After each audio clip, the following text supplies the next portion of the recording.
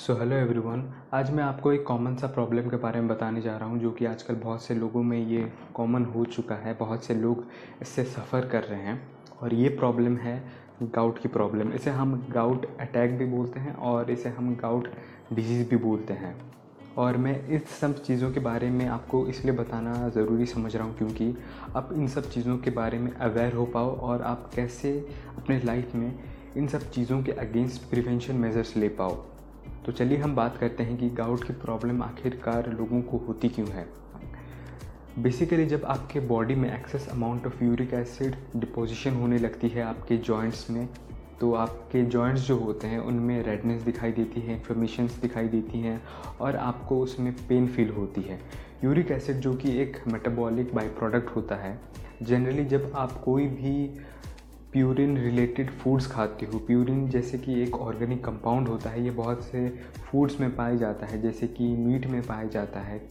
Meet यानी कि specific जो ऑर्गन्स में पाया जाता है ज़्यादातर, जैसे कि लिवर हो गया, किडनी हो गया और ब्रेन हो गया। इन सब चीज़ों में ये प्यूरिन की जो क्वांटिटी होती है बहुत ज़्यादा होती है। तो जब आपका बॉडी ये प्यूरिन को डाइजेस्ट करता है तो ये बाई प्रोडक्ट बनाता है यूरिक एसिड, और ये यूरिक एसिड आपके यूरिन के थ्रू आपके बॉडी से ये रिमूव हो जाता है। लेकिन जब हाइपर यूरिस्मिक की कंडीशन होती है तो उस कंडीशन में आपका बॉडी जो होता है वो प्रॉपर अमाउंट में इस वेस्ट को डिस्पोजल कर नहीं पाता है। तो आपकी बॉडी में एक्सेस अमाउंट में यूरिक एसिड की डिपोजिशन होने लगती है और आपके जॉइंट्स में uric acid in the form of crystals ये डिपॉजिट होने लगती है और फिर आपके जॉइंट्स में रेडनेस, इन्फ्लेमेशन और पेन आपको फील होती है। तो आखिरकार इसका क्योर क्या है? किसका क्योर ये है कि आप इसे मेडिकेशन से ठीक कर सकते हो, आप अपने लाइफस्टाइल को ठीक करके कर सकते हो और आप इसे अपने डाइट से भी ठीक कर सकते हो। तो हम बात करेंगे कि आप अपने डाइट से कैसे आप इन सब चीज़ों को ठीक कर सकते हो।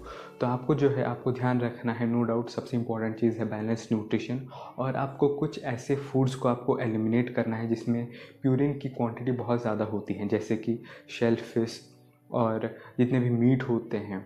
स्पेसिफिक ऑर्गन्स को लोग बहुत शौक से खाते हैं, जैसे कि लिवर, किडनी और ब्रेन। इन सब चीज़ों को, फूड को आपको प्रिवेंट करना है, आपको कंज्यूम नहीं करना है। और जैसे अल्कोहल में बहुत मात्रा में प्यूरिन पाई जाती है और कुछ जो स्वीटेंड बिवरेजेस होते हैं और रिफाइंड कार्बोहाइड्रेट्स होते हैं, इन सब चीज़ों को भी जो है आपको अवॉइड करना है।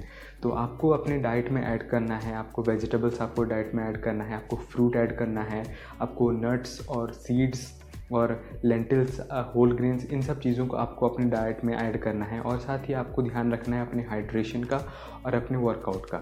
सो गाइस, इन सब चीज़ों को ध्यान में रख के ये आप इस यूरिक एसिड को ईज़िली आप डिस्पोजल अपने बॉडी से कर सकते हो और थोड़ा सा अपने लाइफस्टाइल को बदल के आप इस प्रॉब्लम को आप प्रिवेंट कर सकते हो।